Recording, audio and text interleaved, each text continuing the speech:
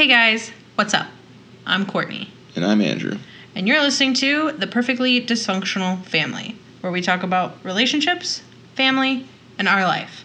Get ready to get real with us.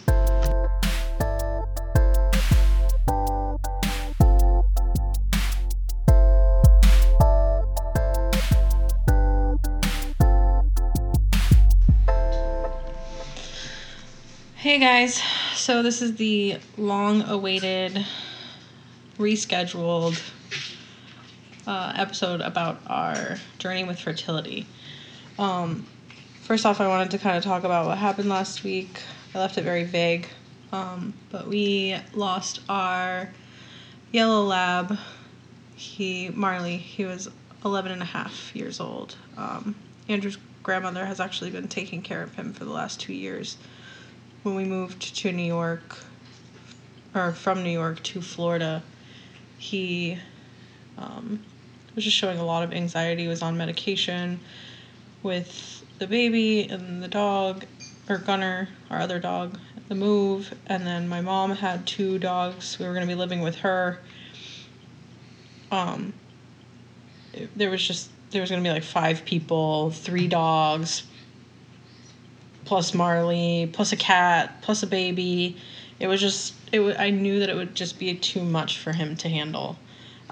So without even a hesitation, Andrew's grandmother, who lives alone on like 3 or 4 acres, took him in and has been giving him like royalty treatment for the last 2 years. But it was definitely a sad day last Sunday. So that is why we did not record the promised episode that we were going to, because we're procrastinators and we were going to do it Sunday, and then we just couldn't compose ourselves enough we needed that time. But anything you'd like to add? No, you put it pretty well. Yeah. He was a great dog. They can see your head nodding. Yes. Yeah, I'm going to start talking. Give me a second, will you? Our co-host is back. And so is your ringtone, by the way. Yeah, I need to turn that off. You're welcome. Go ahead. Marley was a pretty awesome dog, and I want to thank my grandma again for taking care of him for the last couple of years of his life. He seemed to really enjoy it. Yeah, I remember when you called her to ask her right before we moved. We were moving in like a week. It was probably a couple weeks. Maybe 2 weeks. I don't think we caught her that off guard. Yeah, because I think we were going to give her like a week test run.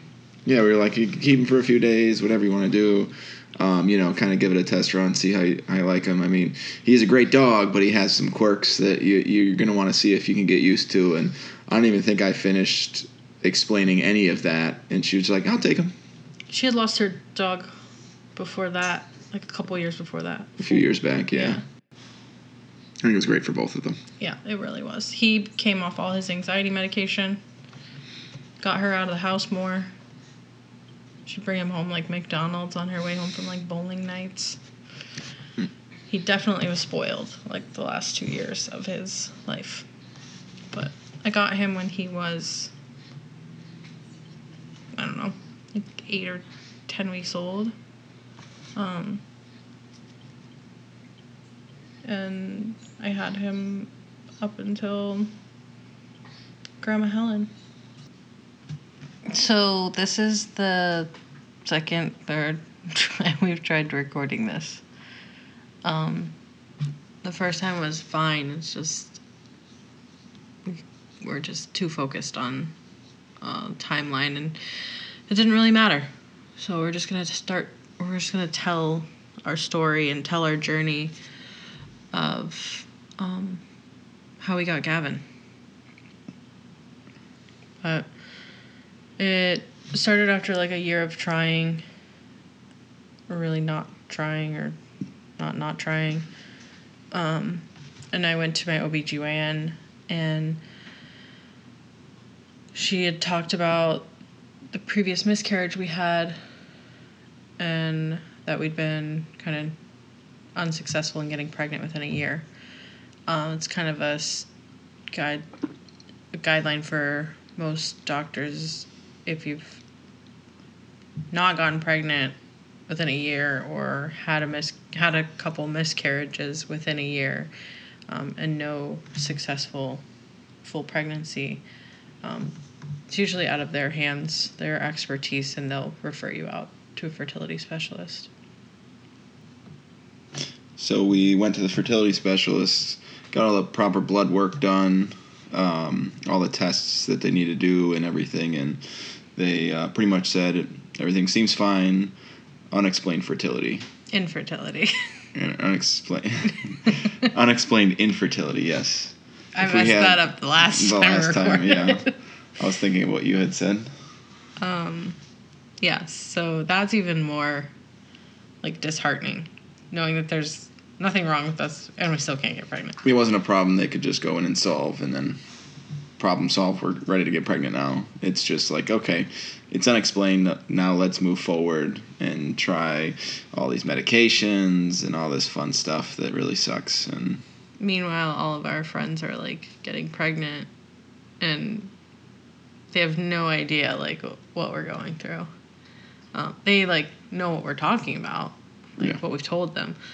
They don't know how we're feeling about, like, when you say you're pregnant and you've been trying for 3 years to have a baby, and they had been trying for however long. It's like I came off the pill and I got pregnant the first time. Yeah. Hey, what's up? And it's nothing against, like, our friends. It's just, it's a very, like, sad feeling not knowing if you're ever going to be able to have a baby. Obviously, we had a miscarriage, so we were able to make a baby, but we were never sure if we were able to actually, like, hold our baby in our hands. So we started IUI.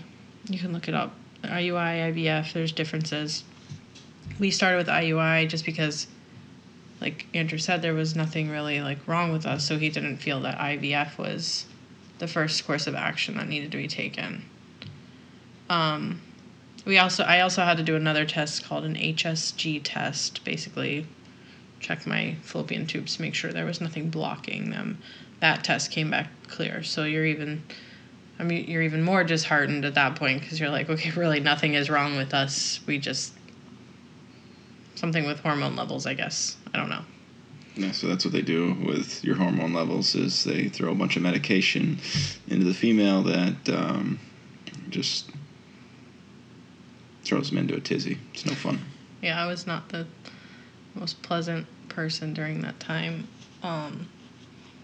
Basically think of, like, your period coming and your hormones before you get your menstrual cycle, and take those hormones and, like, times them by 100. Yeah, and basically, like, multiply by PCP, and then that's the level that you're looking at. Yeah. So we did that for probably, like, 4 months, and then no success. We had plenty of, like, eggs during that time. Andrew's sperm was looking great every time. Thanks, babe. Yeah, they do, like, a count and a wash of the spermicide. There's no spermicide. Or spermicide. Spermicide is what you do to get rid of them. Really? Pesticide? Have you ever heard of pesticide? Is that to bring pets into an environment that makes them happy and ready to go make more pets? Pesticides. Anyways. Spermicides. They count the sperm count. Yes. Andrew was, like, well into the millions at sometimes. There was one day where they said I was the top of the day, and I was like, score. Yeah, I was like, does he get, like, a gift card or something? Yeah. No. Anyway, so yeah, it was like 4 or 5 months of us doing that with 0 results. And then my dad passed away. And then we took a break for probably 4 or 5 months. 3 to 6 months we took a break. Yes, it was a really trying time, with even before your dad got really sick. Yeah. And I think we both just knew it wasn't going to be a good time for it, because you were already emotional from the loss of your dad, and obviously I wasn't having a great time with it either. And throwing more hormonal medication into it was just going to set us up for failure. And on top of that, stress is not something you want to bring into, extra stress is not something you want to bring into trying to get pregnant, because that also helps ruin the cause. Yeah. So I called him back, the doctor, the fertility doctor. I called him like April of the following year. I think it was right around my birthday. Timelines. Yeah. Skip this. I'm just saying, because like, then we got pregnant in June. Yeah, no, I know. Oh, that's right. Timelines we know we can stick with. Let's go. Keep going. So called the doctor around April, right around my birthday. I talked to you, and I'm like, I think I'm ready. It's been about 6 months since my dad passed. Yeah. And you're like, are you sure? And I remember you being like kind of hesitant. And I was like, well, do you not like want to go through with like this, or are you not ready? And and you can speak, but I think you were just more so concerned about like me really being ready to handle all this. Yeah. Like, because there was potential for it not working. Yeah, for us to just keep running into a brick wall. Yeah. So we met with him again, and he decided to kind of change up our treatment from the medicine that we were taking, or I was taking, to start injections. It's another course of treatment. It's just like more, I don't say potent, but like more, I don't know what the word I'm looking for is. It's basically the next step. It's basically you go from IUI to these injections in combination with IUI. Yeah. It's basically just the next step in the graph. Yeah. It's basically it just gets more and more expensive and more and more likely that you're going to get pregnant as you go up each step. Yeah. So from the beginning of IUI, it's like we're just trying to increase your odds enough to get you there. And it doesn't cost that much, really, in the grand scheme. And then it's just like, oh, that didn't work. Let's go up the next step. And that's cha-ching, cha-ching. And it keeps going up till you get to IVF, which is insanely expensive. I had pretty good health insurance at the time, which covered most medications. And then it covered just like a co-payment for the IUI. I think the medication that I had started taking was like $12 for one cycle supply or something like that. And then like when we moved to the injections, it was like $50 a vial. And you had to order them well in advance, and they didn't come from like the pharmacy. You had to call this company, and they had to ship them to the doctor's office, and the doctor's office would hold them there, and then they would send them home with you. When it was time? When it was time. And then I actually did the injections myself. Andrew was not comfortable. If I was not able to do it, I know he would have been able to do it. Yeah, I didn't like, if it was for me to stick a needle into me, I'd be fine with it, but to stick a needle into my wife, I didn't like the idea of it. Yeah. It's and really awkward. I worked in the hospital at the time, and I was seeing like IVs and blood and all sorts of stuff. Like, it didn't really bother me to stick a needle in my stomach. Plus, I knew that I was doing it so that we could potentially have a baby. So it was like all of my fears or all my, just anything that would scare me normally, like, I put it away because I knew that this was the next step that we had to take in order for us to potentially have a family. So there was 3 months, I think, of that. And I think two unsuccessful months, and then the third month? Yeah. So the third month, and again, these months we had like 5 eggs, we had 4 eggs, and he's like, just err on the side of caution that all these eggs could potentially get fertilized, and you could have 5, you could be like quintuplets.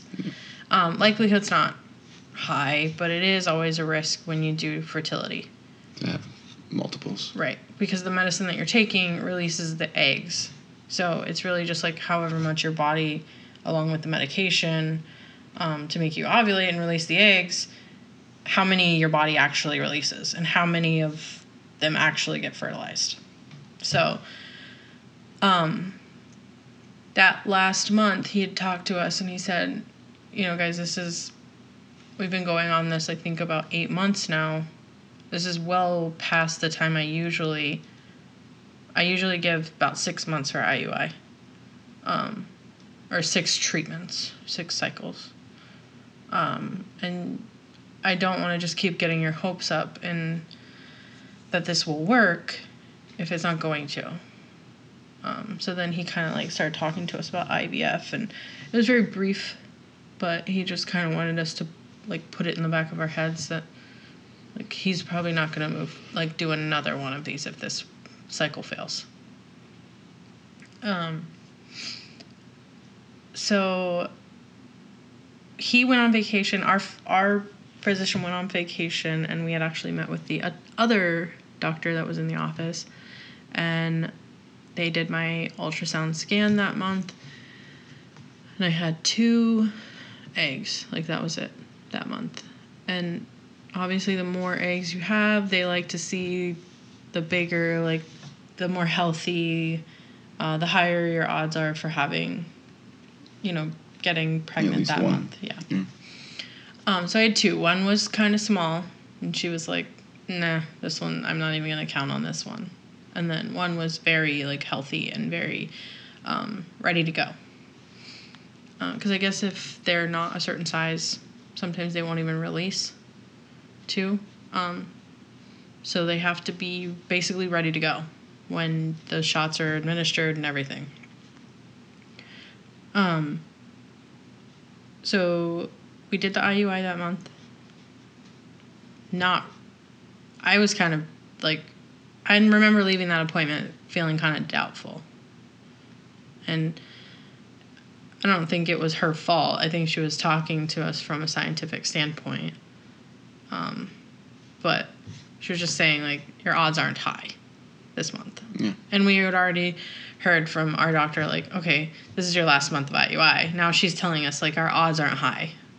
So we're basically thinking, like, okay, well, why are we even doing this? We're going to be, like, doing IVF next round. Like, we're shooting ourselves in the foot here. Yeah, and then we're going to have a conversation about how we're going to be able to financially handle that burden. Yeah, and if you guys are unaware of anything about fertility treatments or infertility, it's not cheap by any means. What we were doing was affordable for us at the time, and not really even we were scraping by, like, being able to pay for these treatments and the medication. But IVF, it's starting usually at $15,000 to $20,000, and that's not including medication or egg storage after they retrieve the eggs, or any other like transfers that they have to do because the one IVF transfer didn't work. So you're looking at $20,000 down payment essentially, plus. Yeah. So we would have probably had to stop. Yeah. If it didn't work. Yeah, we didn't have $20,000 lying around. Yeah. Either that, or we would have had to like plead family or take a loan out from the bank, because I don't know how else we would have afforded it. And kids definitely aren't cheap either, so you're really just shooting yourself in the foot if you're taking some kind of loan to even be able to make a child, and then start into both parents working, daycare costs, which are also infuriatingly high. Yeah. So we had the 2-week wait. We did the IUI. And I remember being like super impatient that month, and I was like, I'm pregnant. And you were like, here we go. Because I'd done this before. I should always get really hype and test like 4 or 5 days before you're supposed to, and she'd always get her hopes up, and up to that point it was mostly for no good reason. She was just getting her hopes up to get her hopes up, and we weren't pregnant. Yeah. I wasn't feeling like sick or anything. I was just feeling different. So I took a test, and it was positive. And then I took another. Well, and then I showed you. And you're like, whatever. It's not, like, false positive, maybe. I don't believe you. And I know he was just guarding me. He was just like, I really don't want her to get her hopes up. Like, we've been down this road so many times before, in the last, like, 3-4 years that we'd been together. And I know he was just really trying to protect me. And maybe himself, too. I don't know. Yeah, if I had any say in the matter, we wouldn't have tested until like 4 or 5 days after. And once we had a positive on that, we go and talk to the doctor and let him verify and stuff. And my hopes are never up from positive tests until we went into the doctor and they showed us on the little scanner that there was something in there. I wasn't trying to get excitable at all. Yeah. So I took like 6 more tests. And I called he was like, call the doctor. Like, I think I took him on a Sunday. And he was like, call the doctor tomorrow. And then we'll go from there. So I called the doctor, and I was expecting, like, okay, let's come in for an ultrasound. And I was like, I called, and he's like, okay, well, let me schedule some lab work for you. And I was like, lab work for what? And they just basically want to check, like, your progesterone levels, your HCG levels.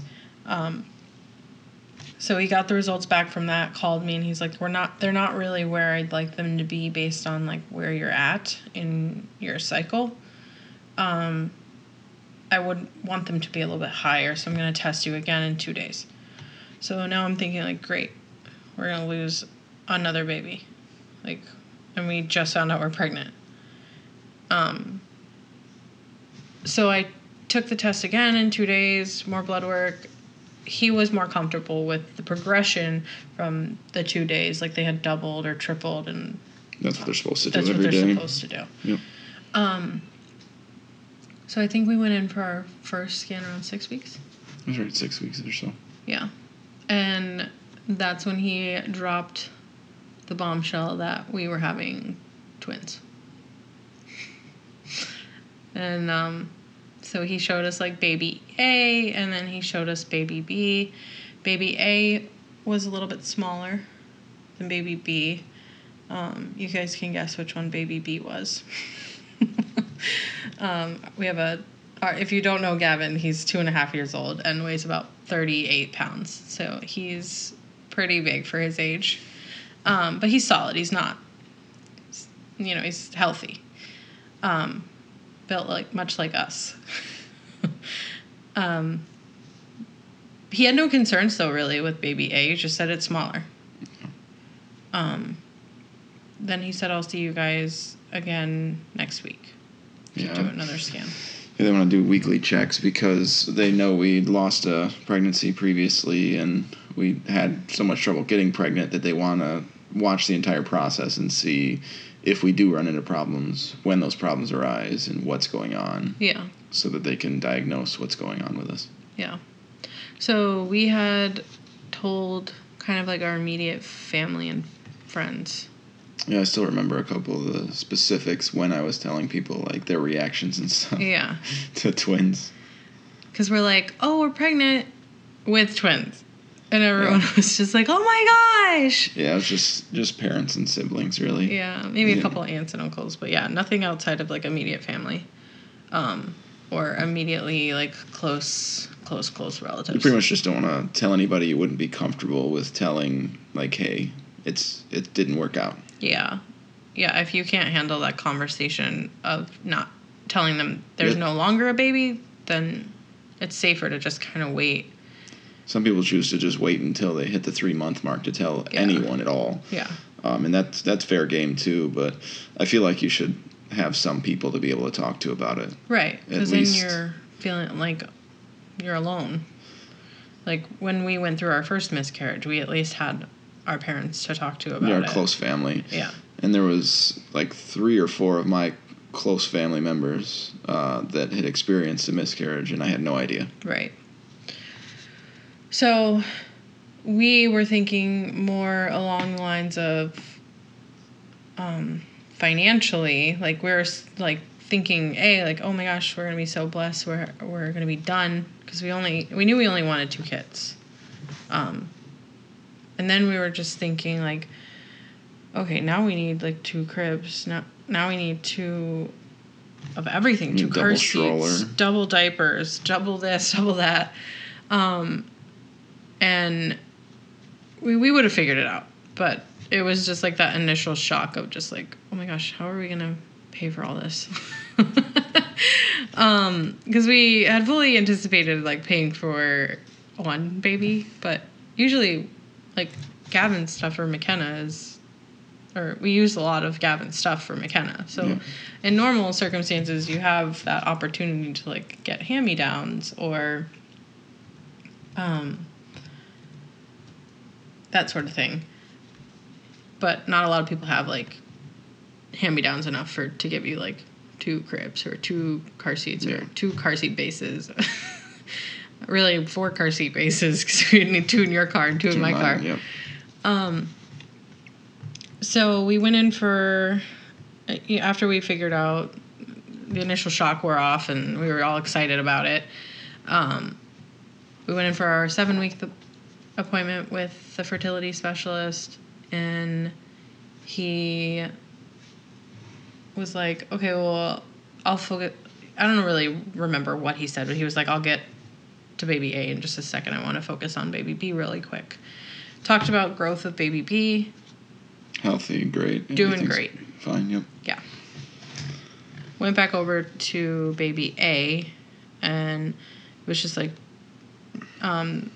there's A, no heartbeat. B, there's not a lot of growth from the last time I saw the baby. Which tells me that the baby passed away, like, probably right around after that appointment. Yeah, somewhere close to that. Yeah. And it was kind of triggering for me because we had already dealt with a miscarriage, and I didn't know how to, like, deal with this loss but still celebrate, like, the fact that we had a healthy baby. Yeah. It was a very, like, weird feeling. Because I didn't want to also get myself, like, stressed out either. Yeah, because at this point, we'd had 3 babies in utero by now, and 2 of the 3 didn't make it. Right. And this is them telling us that the second of 3 is not going to come to fruition. And the third one's super healthy. Everything's great right now, but we still have another 4 weeks before we're out of the woodwork, if you will. Even though that's not 100%, it makes you. It's a lot smoother after you make 3 months. I know there's plenty of pregnancies that have problems. I don't know what the percentages are, but I know the percentage goes way up for a successful pregnancy after the first trimester, and we still had another 4 weeks to even get to there. And we were just told that our second of 3 is not going to make it. Yeah. So it was definitely pretty rough. I remember him just saying, like, you know, guys, you do still have a healthy baby. And he was talking about the other baby, and he just said, you know, sometimes, you can correct me if I'm wrong, because, again, everything was kind of hazy that day, but he was just saying, like, sometimes nature takes its course, and, like, instead of you guys dealing with maybe losing this baby come 40 weeks from now, or something being very wrong with this baby for the rest of his or her life, it's just kind of nature's way of weeding out what could have been potentially really bad. Right. So we had a couple more appointments with him, I think all the way up until like 9 or 10 weeks, and then we graduated with the fertility doctor.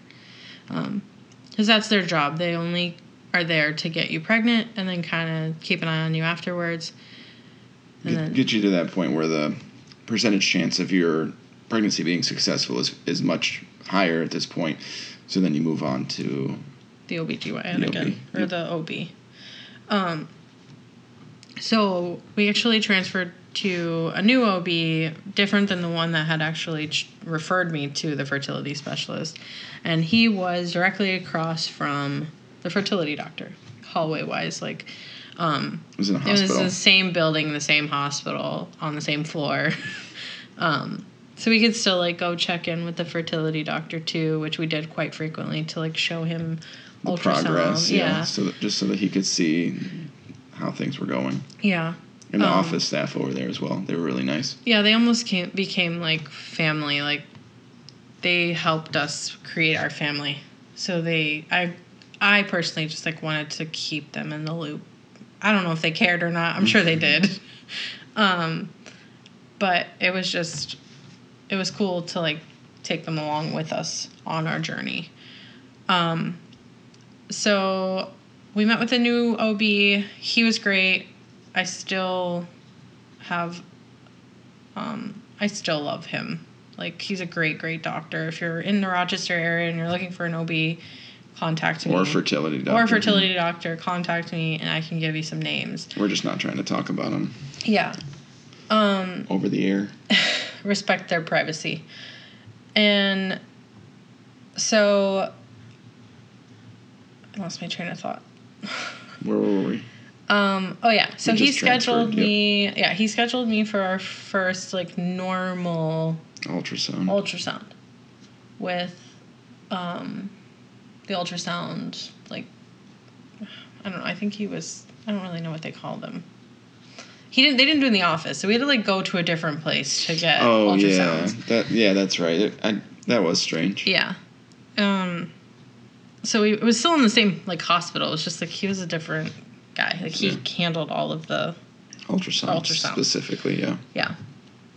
That's just what his niche was. He wasn't specifically like talking to you about the pregnancy, other than like the measurements and stuff. Yeah, he was not there for prenatal care. He was more so there to monitor the baby. The baby itself, yeah. And any issues that could arise with the baby are going to be sorted out there. So we met with the ultrasound tech. Everything looked great. Gavin was growing. We didn't even know Gavin was a boy at this time. Gavin was growing to the size that they were comfortable with, if not maybe even a little bit bigger. Yeah, he's always a little big.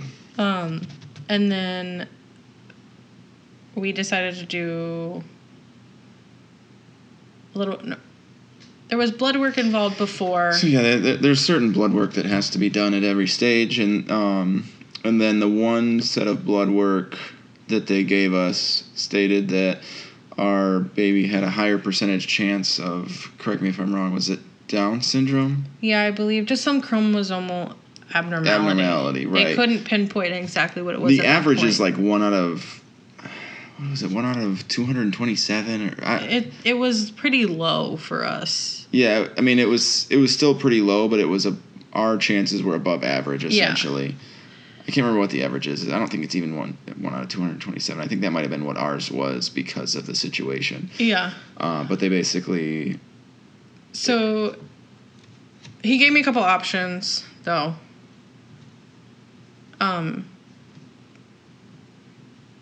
I don't know what the percentage was, though. But I remember him giving us a couple of options. Yeah, we could either do the amniocentesis or some kind of blood test. And you and I had talked about the amniocentesis. I think I remember talking to, like, my sister-in-law about it. And I think she'd had it. I think she did because, and we don't need to get too much into detail, but they were basically told that their firstborn was going to have all kinds of ridiculous issues, and they basically... That was part of the reason why I didn't want to do it, was because of the conversations with them, and that was part of the reason why I tried to avoid any further testing. Any optional testing that they said, for the most part, we turned down. Yeah. With both pregnancies. Yeah. But in this case, there was nothing invasive about the blood test, and I think our insurance covered it at the time. Mm-hmm. So with like I think it's like a $50 copay or something, which is, I mean, $50 to help rule out peace of mind. Well, it's peace of mind, but it's also preparation. Like if we have a slightly higher percentage chance to have a child with a chromosomal issue, now we're just gonna leave that floating in the ether. At least if this blood test comes back and shows 100% that it is going to have that kind of issue, then we can better prepare ourselves for that eventuality. Yeah. And if all you have to do is draw blood, which you'd had your blood drawn. I had to get it done I think anyways, so they just took like an extra vial. Yeah, I think they took an extra vial, exactly. Yeah. It's crazy to me that they were even able to pull the DNA from him out. But basically, they chalked it up to when the blood originally had been taken before this scan. They think that some of the blood from like the other baby A was still kind of lingering around in my blood. Right, and maybe that was why nature took its course on that. Yeah. For baby A. Yeah. Essentially, because there was some kind of issue that was arising. Yeah. It was like it's not computing, so, you know. Yeah. So, sorry. So they called us after with the blood work. It was pretty quick. I think it was a couple days. Yes. And they were like, everything looks fine. They were able to actually see, like, the DNA, how it differed from mine and his, and Gavin's, and everything looked perfect. And so that was a little bit of a relief.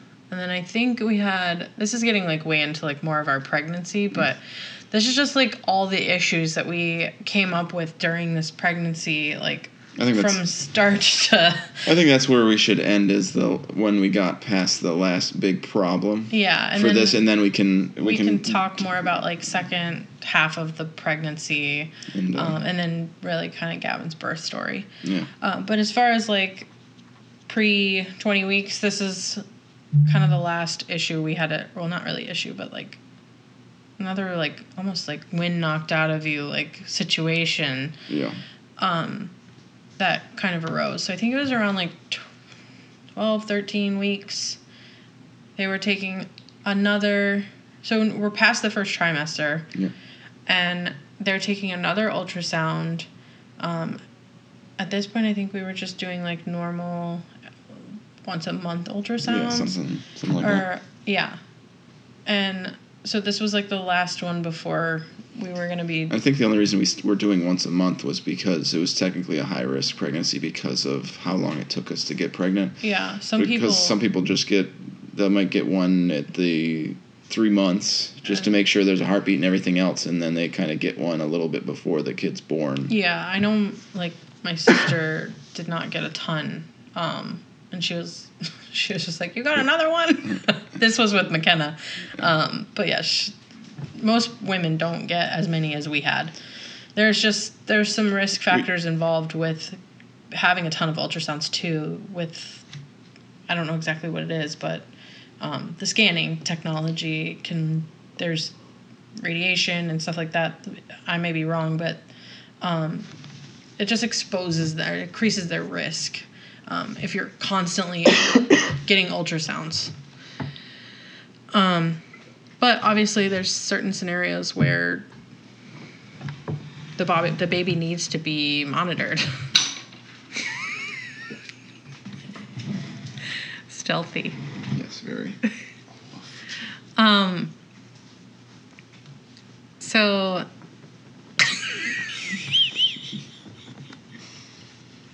It's hot here. I don't want to turn on the air because it's going to make a lot of noise. I know. I'm getting that butt sweat. Anyways, let's continue. My balls was hot. So, anyways, tangent again. But basically we were getting... At this point, we'd already had, like, 4 or 5 ultrasounds. And the baby was only, like, 12 weeks old. Yeah. And so the doctor comes in, and we never really had seen... You don't really see the doctor unless... At this point, you don't really ever see the doctor unless something's wrong. So he comes in, he's like, hey, guys, I'm Dr. So-and-so. Nice to meet you. I just want to talk to you about, like, what's going on, what we saw on the ultrasound. I'm like, oh, my gosh, I thought we were okay. So he was talking to us about Gavin only had this unilateral umbilical cord. Yeah, so there's supposed to be... Or there's univentricular oil. There's supposed to be 2... What is it? What are they called? Umbilical cords. Wait. There's 2 veins. 2 veins and 1 artery. No, 2 arteries, 1 vein. Because he only had a uniarterial umbilical cord. Okay, there we go. That sounds correct. So basically there's supposed to be 2, but there's only 1. And with this situation, oftentimes the issue becomes failure to thrive, which at this time he said the measurements don't concern me, but you guys are going to have some extra ultrasounds to keep an eye on it, because sometimes those babies in these situations will have failure to thrive through the pregnancy. Yeah, he basically was like, I'm not really concerned based on the size of your child, because normally they are smaller babies. Mm-hmm. He's like, your child is surpassing the norm for average for this sort of disease or syndrome or abnormality or whatever it medically is classified as. Not a disease, but just... Well, he was above average size for any baby. Yeah, for sure. So it was just... He's saying that it doesn't seem like a problem right now, but we need to keep an eye on it, because typically with this situation, you end up with a baby that can possibly be so small that it's failure to thrive issues. Right. So, this was not like the last of this pregnancy with issues, though. Gavin was fine, though. Like, we went to like weekly appointments, or did like every 2 weeks. So we were going to be going from once a month, to now every 2 weeks or once a week. I was trying to make every scan, too, because the last thing I needed to do was not be there for a scan or a bad scan or more bad news or the ultimate bad news. If I'm not there for every one of these ultrasounds, I'm afraid that I'm not going to be there for the ultrasound I need to be there for. Yeah. So we will leave with you guys with that, though. There is more to come with this pregnancy that our immediate family really knows about. But basically, I was hospitalized for 2 weeks. And potentially they wanted me to be hospitalized from like week 19 all the way up to like when the baby could be taken out. But we will end on that, and we will tell you guys more about that in another episode leading into kind of Gavin's birth story. But Gavin is here. He did make it through. I made it through. Andrew made it through. And he is definitely a light. He's a struggle at points, but... Most of the points, yeah. Not most of them. A struggle? Yeah, he's a struggle. But... He's great, though. If you guys have any questions about infertility or fertility, I'm not a specialist, but we do have a lot of knowledge in the subject just based off of like our experience. And some other people that we know have experienced similar things. Yeah. Or very, very similar or very different experiences with the same issues. Yeah. So while we're not... we don't have like a diploma to educate. We are educated on based off what we know, and we do have a lot of like resources. So don't feel ashamed or scared to reach out to us. You can email us at perfectlydysfunctionalfamily@gmail.com, or reach out to us either via Instagram or Facebook, Perfectly Dysfunctional Family. And then you can DM me like personally on my Instagram if you don't want to reach out on the pages at Courtney Wiedemann on either Facebook or Instagram. Andrew is not on social media. Whoops. But like I said, we're right here together, though. If someone emails me, it's just as much as like emailing him, and we will get back to you. But we enjoy telling our story about this because it doesn't define us. It definitely is part of why we have our children, or why we have one of our children. So feel free to reach out, and thank you guys so much for listening. It means a lot to us. And if you don't follow us on Instagram or Facebook, find us there. Click the follow button. If you haven't already, on whatever platform you listen on, give it a rating. Hopefully 5 stars, but be honest. Yeah. By which I mean click 5 stars. But also, if you could please put a comment in there, that does help a lot. When people are looking for a new podcast, that's one of the things that I look through real quick, is kind of scroll some comments. And typically the kinds of podcasts I get into are, they have a lot of comments, and you can kind of just look through what the general idea of the podcast is, and if you tell people your actual feelings about it, why you listen, what you get out of it, that always helps. Yeah. And then next week, if you guys want a little teaser, I'm going to be talking one-on-one. Andrew can join in if he wants to, but it might be a Kylie, my cousin, Courtney exclusive. She's going to kind of share not an exact story, but like her journey with kind of what she and her husband are dealing with right now. So stay tuned. Thank you for listening. We really, really appreciate it. Bye. Bye. No. So winter's coming. Yes. True. And Florida doesn't really have a lot of winter. Not much. So for anyone that wants to move here, we have your people who can help you relocate. We talked about them before, but we only do because we love them, and they are great at what they do. They're realtors for Central Florida. They can also assist you in moving here if you see fit to do so. We moved down here a couple of years ago. We used them. We love them. Let me get their stuff. Hold on. Another fun fact about Florida this year, hurricane season is atrocious. They're about to run out of letters for named storms currently, and we've dodged every single one of them. Yep.